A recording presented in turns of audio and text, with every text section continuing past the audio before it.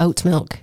This seemingly innocuous product was recently the subject of an intense fight over branding, which resulted in a now infamous court case where corporate giant Oatly was defeated by a small British family business, Glebe Farm. But how did the PureOaty brother-sister duo cope with the pressure of this high-profile court case? And what's next for their business and the wider alternative food sector? I'm Abby Kay, Head of News at Farmers Guardian, and I'm handing over to Jez Fredenberg to find out. Hello everyone, this is Jez Fredenberg and we are talking to Phil Rayner about his David and Goliath story that many of you will, I'm sure, have followed. PureOaty is a British-grown oat milk brand that Phil and his sister Rebecca established from their Cambridgeshire farm. But last year it was taken to court by the world's biggest oat milk company, Oatly, with allegations that PureOaty's packaging and name was too similar to theirs. To give you an idea of size, when we're talking about David and Goliath here, Oatly's revenue in the first quarter of 2022 was $669 million US. That might have put some people off fighting back, of course, but not Phil and Rebecca. And in a landmark case, all of Oatly's allegations were eventually thrown out by the judge. So I'm Philip Rayner. I'm owner of Glebe Farm Foods. We're farmers down in Huntingdon, Cambridgeshire, and we make gluten-free oats. So we supply an awful lot of gluten-free oats ingredients, and we also make PureOaty oat milk, which has been in the news recently. Phil, thanks for coming on the Farmers Guardian Over the Farmgate podcast. As we're recording this, a week ago, you took over the billboards in Victoria Station in London with some pretty gutsy ads, I'd say. If I just describe them for people, maybe they can go online and have a look. But it's very simple. It's a picture of your latest branded PureOaty milk, and it simply just says, "Oatly sued us, we won, now help us pay off our lawyers." And the second one says, "Oatly sued us, we won, because you can't beat true British oat milk." They're quite ballsy, aren't they? They are, yeah. And actually, so when we were choosing what advert to put up there, that was the one that made us laugh. So in essence, that's what we saw. We thought, oh yeah, that's pushing it out there and making a statement. So that's quite a key part of getting an advert noticed. In the end, people have got to look at it and think, what's that all about, and have a look into it. So that's so your reaction about laughing about it is exactly what we had when we saw it. With that's pushing it. So it's good. Did you kind of think, not sure if we could do this, or no, let's just go for it, kind of thing? Yeah, you have to. I mean, sort of over the time. When you first start off, you do worry about whether that's going to be appropriate or cause reactions. But actually, you've got to create a reaction in what you're doing. The message has got to be, I think we all know from social media, you can put up something quite amazing and yet people just still ignore it. You have to put something that just sort of captures whatever they're doing and think, oh, what's that all about? Why is that a bit strange? Why is that sort of? It has to be controversial. So we didn't really. You do have a slight concern, but actually, want to go for it. So it's quite simple. No, I love it, and I'm just reading online here. It says on campaignlive.co.uk a reaction from Oatly back at it. It says, "Nice job on the billboards. We can't wait to open our UK factory next year where we'll be buying oats from British farmers." So I don't know. The whole thing's quite funny, really, isn't it? Right. That's right. That was a little bit of a weird, sinister response. I thought it depends on how you read that, but yes, it was a little bit backhanded, wasn't it? A little bit. But they do give back on that, which is always a second reward as well. So whenever you put something up, they always give some very slightly odd comment back. So there's.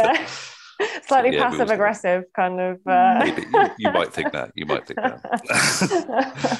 Oh dear. Well, tell us a little bit about it. I mean, I'm sure you've been asked, about this whole case like a gazillion times by now, but I do think it is interesting to just hear a little bit more from you about what it was like for you, because it really is that whole David and Goliath story, isn't it? And I mean, from beginning to end, how long did the whole case take to resolve, from when I guess you had the first letterbats, and how much did it actually cost you? You've mentioned there on the billboard, help us pay back our lawyers. Probably better start from when we so what we did is we originally applied for a trademark, the trademark PureOaty. That was because we grow pure oats, gluten-free oats. Anyway, so I'll go into that detail if you want later. But so we applied for the trademark. They then came back and asked and said, "Oh, we don't like that because it's got the word Oatly in it, and we believe that's close to Oatly." So that sort of sets off, and then they have something called a trademark tribunal, which we went, and they're also talking about Oatly has a liquid L. We went, that's. So this is quite amusing. So anyway, so we kind of said, no, you absolutely got nothing to do with it. We're going to carry on anyway. There's no strength to that. And then they said, well, we'll go for the next thing, which is to apply for an injunction. So they said, you've already been selling this stuff, so we'll apply for an injunction. So this was back in February 2020, and then the whole thing took about 20 months to go through, which is probably quite quick. They can be anywhere from a year to 20, 2 years really, depending on it. COVID did slightly delay it, but yeah. So the first year is you get letters, bit of exchange letters, or they do go very quickly into suing mode within, I think, around a month. Actually, they were straight in there, ramped it up with not much discussion. So you get the choice: do you want to fight it or do you not want to fight it at that time? So that's the big question at the time. Yeah, debating that decision whether I want to do it or not is there are personal matters to do with it. A lot of brands, and I fully respect them, would say actually it's better just to repackage, accept that, ask for some money maybe if you can to cover the packaging costs. I think in the end I decided I didn't want to back down, probably because of the letters they wrote, to be honest. Oh really? Yeah. So the tone of them, you mean, or? The tone of them, yeah. So similar as you just described some of their responses to adverts. That's what you get. So you get that sort of thing all the way through. We kind of knew how much it was going to cost when we started out. I think that was about $250,000 per side. And then it was actually more than that. It's probably in the several 100,000. But you don't really consider the lost time as well, and you're also busy, so you're not developing your business quite as hard. So there are big.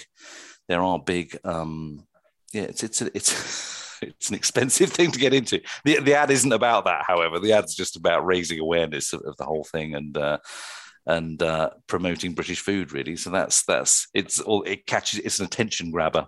It's the thing. But they're big games, and this is how a big company will operate in trademark and patents. They will go early and go for the throat and say, "Have you got enough money to fight this?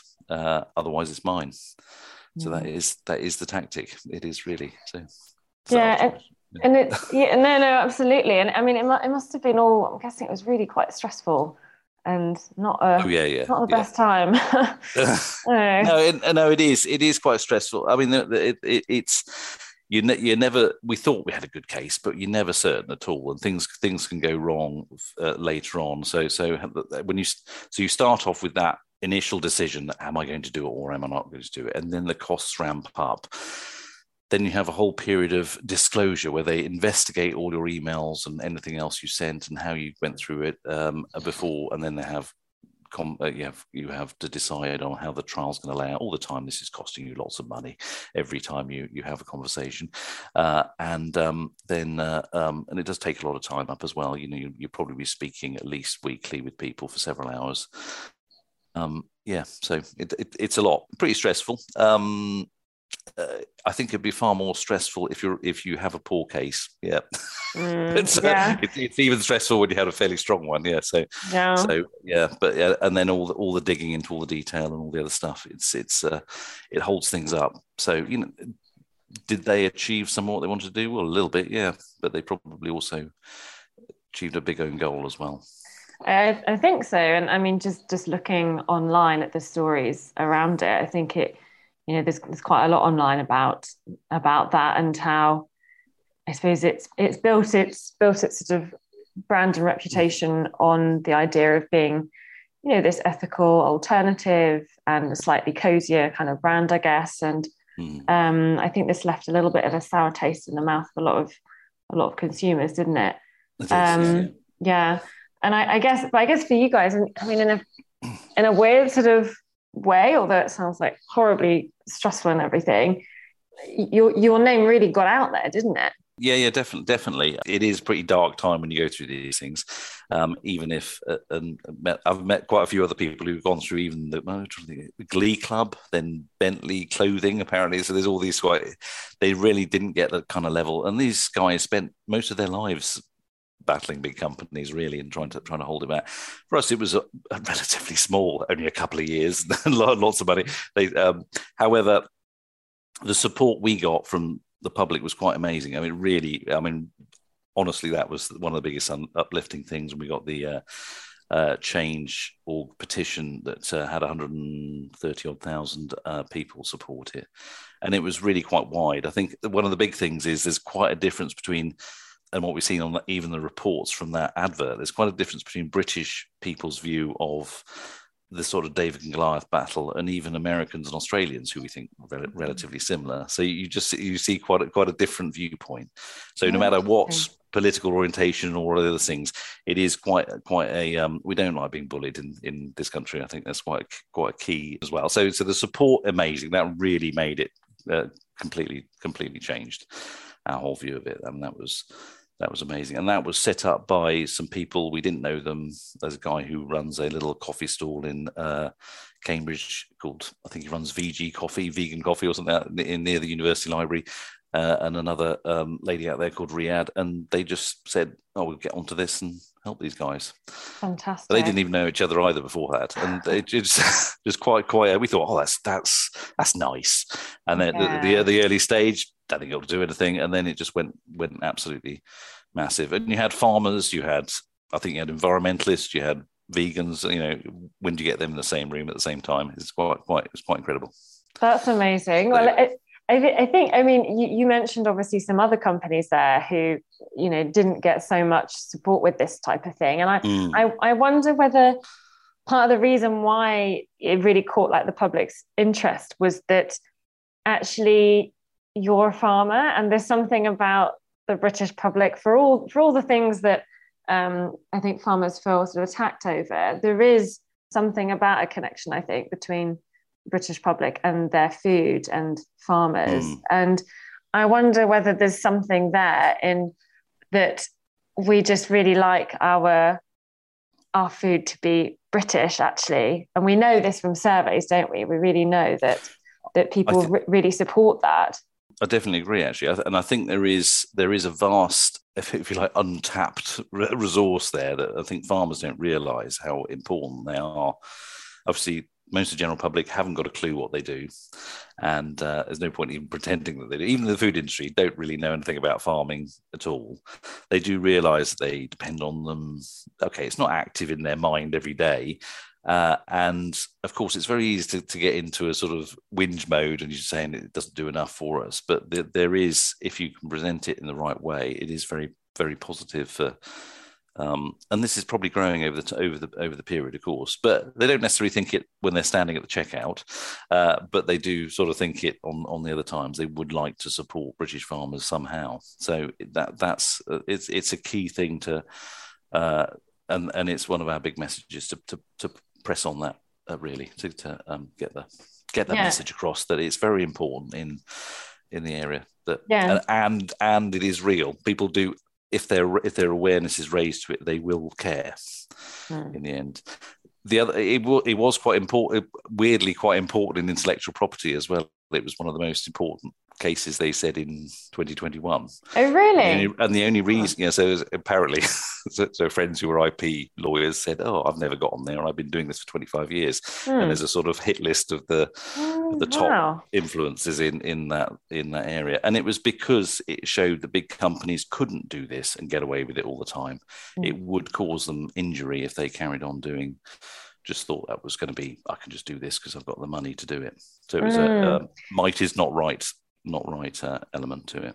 Yeah, and I think it shows some appetite, doesn't it, amongst the general public also for other players within the sector like this. There's something about Brits, we don't really like that whole huge kind of corporation having, taking over the whole lane, as it were. And we kind of like a little bit of diversity in there, and it is, space for other people. We just don't like aggressors, I think, is probably the British thing as well. So there's quite a thing there.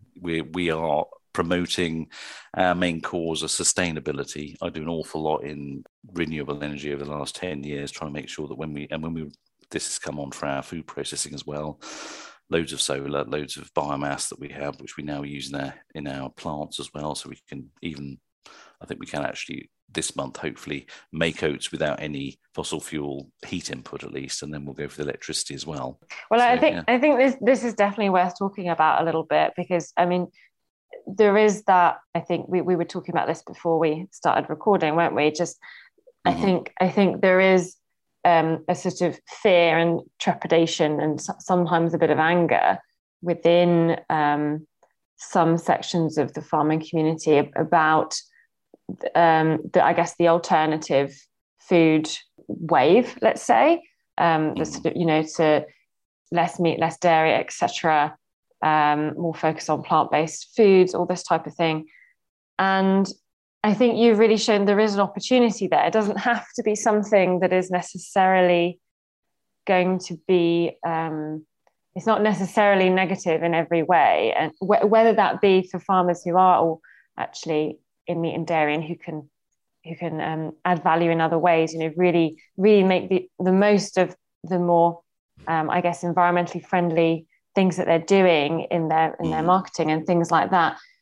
What started you off thinking about this section of the market? Because there's still not that many farmers, I feel, who have really done as much as you in terms of entering that alternative plant-based market in the UK. It's not really a meteoric rise. Most of the things that you've been doing it an awful long time, surfed a lot of waves, and then finally hit one that worked. I think we started back in 2000, or my sister Rebecca started in 2000 doing organic bread at farmers markets, and then from there that doesn't work very well. You've got a lot of bread that you're throwing away at the end of the market, and then you get to, can we make something that has a longer shelf life? Then we ended up doing gluten-free because people asked us. There's just like 7 or 8 different things we tried over the period of time: cider, beer, breakfast, gluten-free, and then we started doing gluten-free bread mixes. That was good. So we started getting into that very early on. So very important to get into the market at an early stage, see what's going on, and do it 2 years before everybody else has done, so that then when you're there, when the market's ready, you're actually ready to produce something, ready to make something. And we're still producers. That's probably from being farmers. It was very important to then, for doing gluten-free, to move back to something we grow here. We happened to have oats at the time growing, so that we'll make them into gluten-free oats. We were already pretty experienced in the whole gluten-free business, and then we kind of set up the gluten-free oat industry. So there was a path through 10 years before, and then we built mills, and then we got to about 4 years ago. We were a bit late on this. 3-4 years ago, we thought, right, we want to make some oat milk as well, because we've been talking to a lot of oat milk manufacturers in Italy and Spain, and selling them ingredients as well. So then we started, right, we'll do that ourselves and set up and take it off. There is a massive journey for any farmers or any grower or whoever trying to get from farming to food manufacture, where you have to completely change your attitude to customers. Really, it's quite a change. Yeah, and no matter if you're running a farm shop or whatever, it's still a big change in how you represent yourself and deal with customers. So there's quite a few different things there. The meteoric rise doesn't really happen.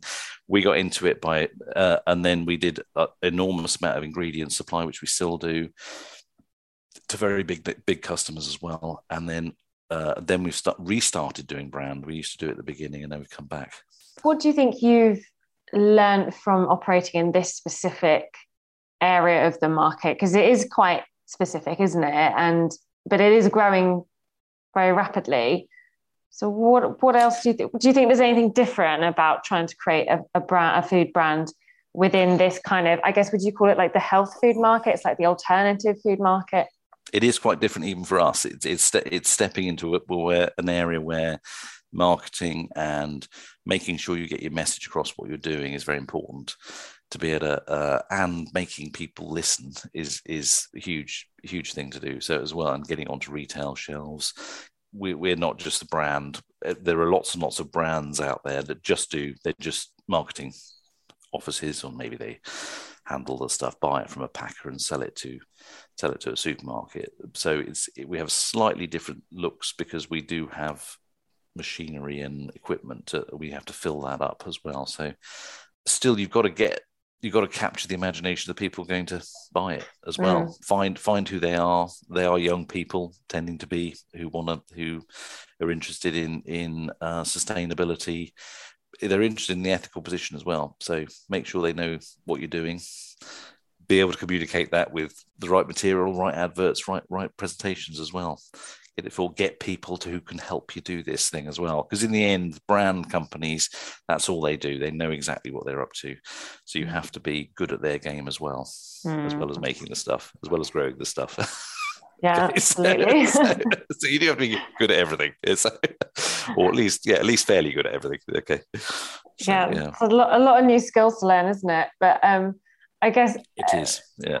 What do you think there is about British farming specifically that is a little bit untapped, perhaps, in entering this market? Or what do you think British farming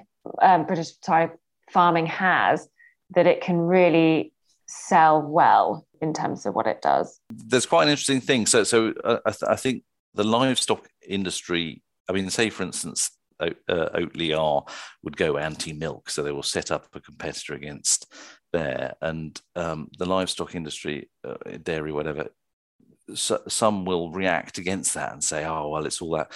We shouldn't do that. It's just not going to happen. Well, it is happening. And the thing they have to present is British farming is very CO2. We actually care about environment and care about the other things. We're trying not to, despite other influences from the government, we're trying to actually do the right thing and promote that. So I think that needs to be put across properly, and not just to become a commodity producer and think that we have to feed everybody, but we have to feed everybody in the right way and show that we're doing that and make sure that message is heard properly.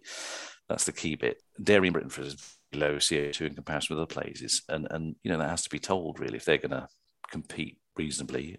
Obviously oat milk's much lower, but and we'll make it zero, but it's still promote your good side, promote what you're doing, give that message across. I mean, there are some of our farmers were recently found to be net zero because they had lots of extra grassland, lots of woodland. Get those things studied, present your farm, present your business to be what it is, and all the things that you do for that. A lot of companies will claim we do wonderfully sustainable things, and they'll put about 5 acres in of mixes. We put in 150 acres. So the scale of what you do in farming to the environment is much more important than people will shout about on a marketing ad or whatever, or TV ad. And you think, hang on, it's all about the reality of doing it. Why aren't we communicating what we're doing? That's a really interesting point, actually. I never really thought about that. When a big brand that isn't a farm tries to say, oh, we're planting X number of trees or whatever it is, then it's not the same as that. Like you say, it's not necessarily the same scale at all that a small farmer can achieve. Actually, I think the strange thing is farmers achieve far more than that. But they would claim that, oh yes, we put in 20 acres of trees. Well, a lot of farmers have got 20-acre trees that they manage. Most farmers have. So actually persuading people that we're not here that we are here, that we obviously have to balance the position of feeding everybody, and also, but that seems to be the sort of post-war ethic or post-war viewpoint. We're just here to feed people, but also to do the environment, and we are doing it already, despite all the challenges that are thrown up against us. There's a lot of soft work you kind of have to do which isn't instant results on it, and it builds it over years. That's how forming a brand is really to set up. It's not an instant win. It takes a lot of hard work. It's like building a 10-year project. If you look at the biggest brands in the world, like Coca-Cola, the reason is they've been doing massive amounts of marketing for 100 years. Yeah. And even Weetabix, it's been a 3-generational thing to get to their position to make that work, not just overnight. It took a long hard slog. I think Bill Bailey said, yeah, it's not a meteoric rise. It took 15 years to get to this meteoric rise. So yeah. So any last, I guess, top tips for farmers listening to this who might be thinking, oh, I'd love to start an alternative food brand, but I don't know where to start? What would be your absolute, first things to do, Phil? First thing is do something new. Don't try and compete with other people, because you have to be really good and have lots of money. If you're going to go in to an existing market, you're going to have to make hard choices about pricing, make hard choices about money, marketing and advertising it, which may not be your forte for doing it. So if you start with a new product, so ideally have something unique is absolutely essential. It's not a commodity. Don't make it commodity, and start local. One of the unique things is you can start within a local area, and you're unique in that area. So that's a key area to do that. So never to forget that. Never to go for national straight away. You can make certainly good progress doing there. You've got to make contacts, understand what you're doing, understand the market. Don't just go in low pricing, because you've then got another battle. So it's about making things special. That's the key element. Then you can shout about it. Then you can make a brand that you can build from there. You've got all the tools that most marketing companies don't have. They just have to make something up. Whereas if you're a farmer, you have this extra thing there, and not to forget that either. That's it for this week's Over the Farm Gate. If you enjoyed this episode, please do rate and review it on your preferred platform so we can help attract new listeners. And don't forget to pick up a copy of this week's Farmer's Guardian, where you can read about how ministers are considering introducing a target for domestic food production and why concerns are growing about UK farming's vulnerability to cyber attacks. Until next week, from us at FG, thank you for listening.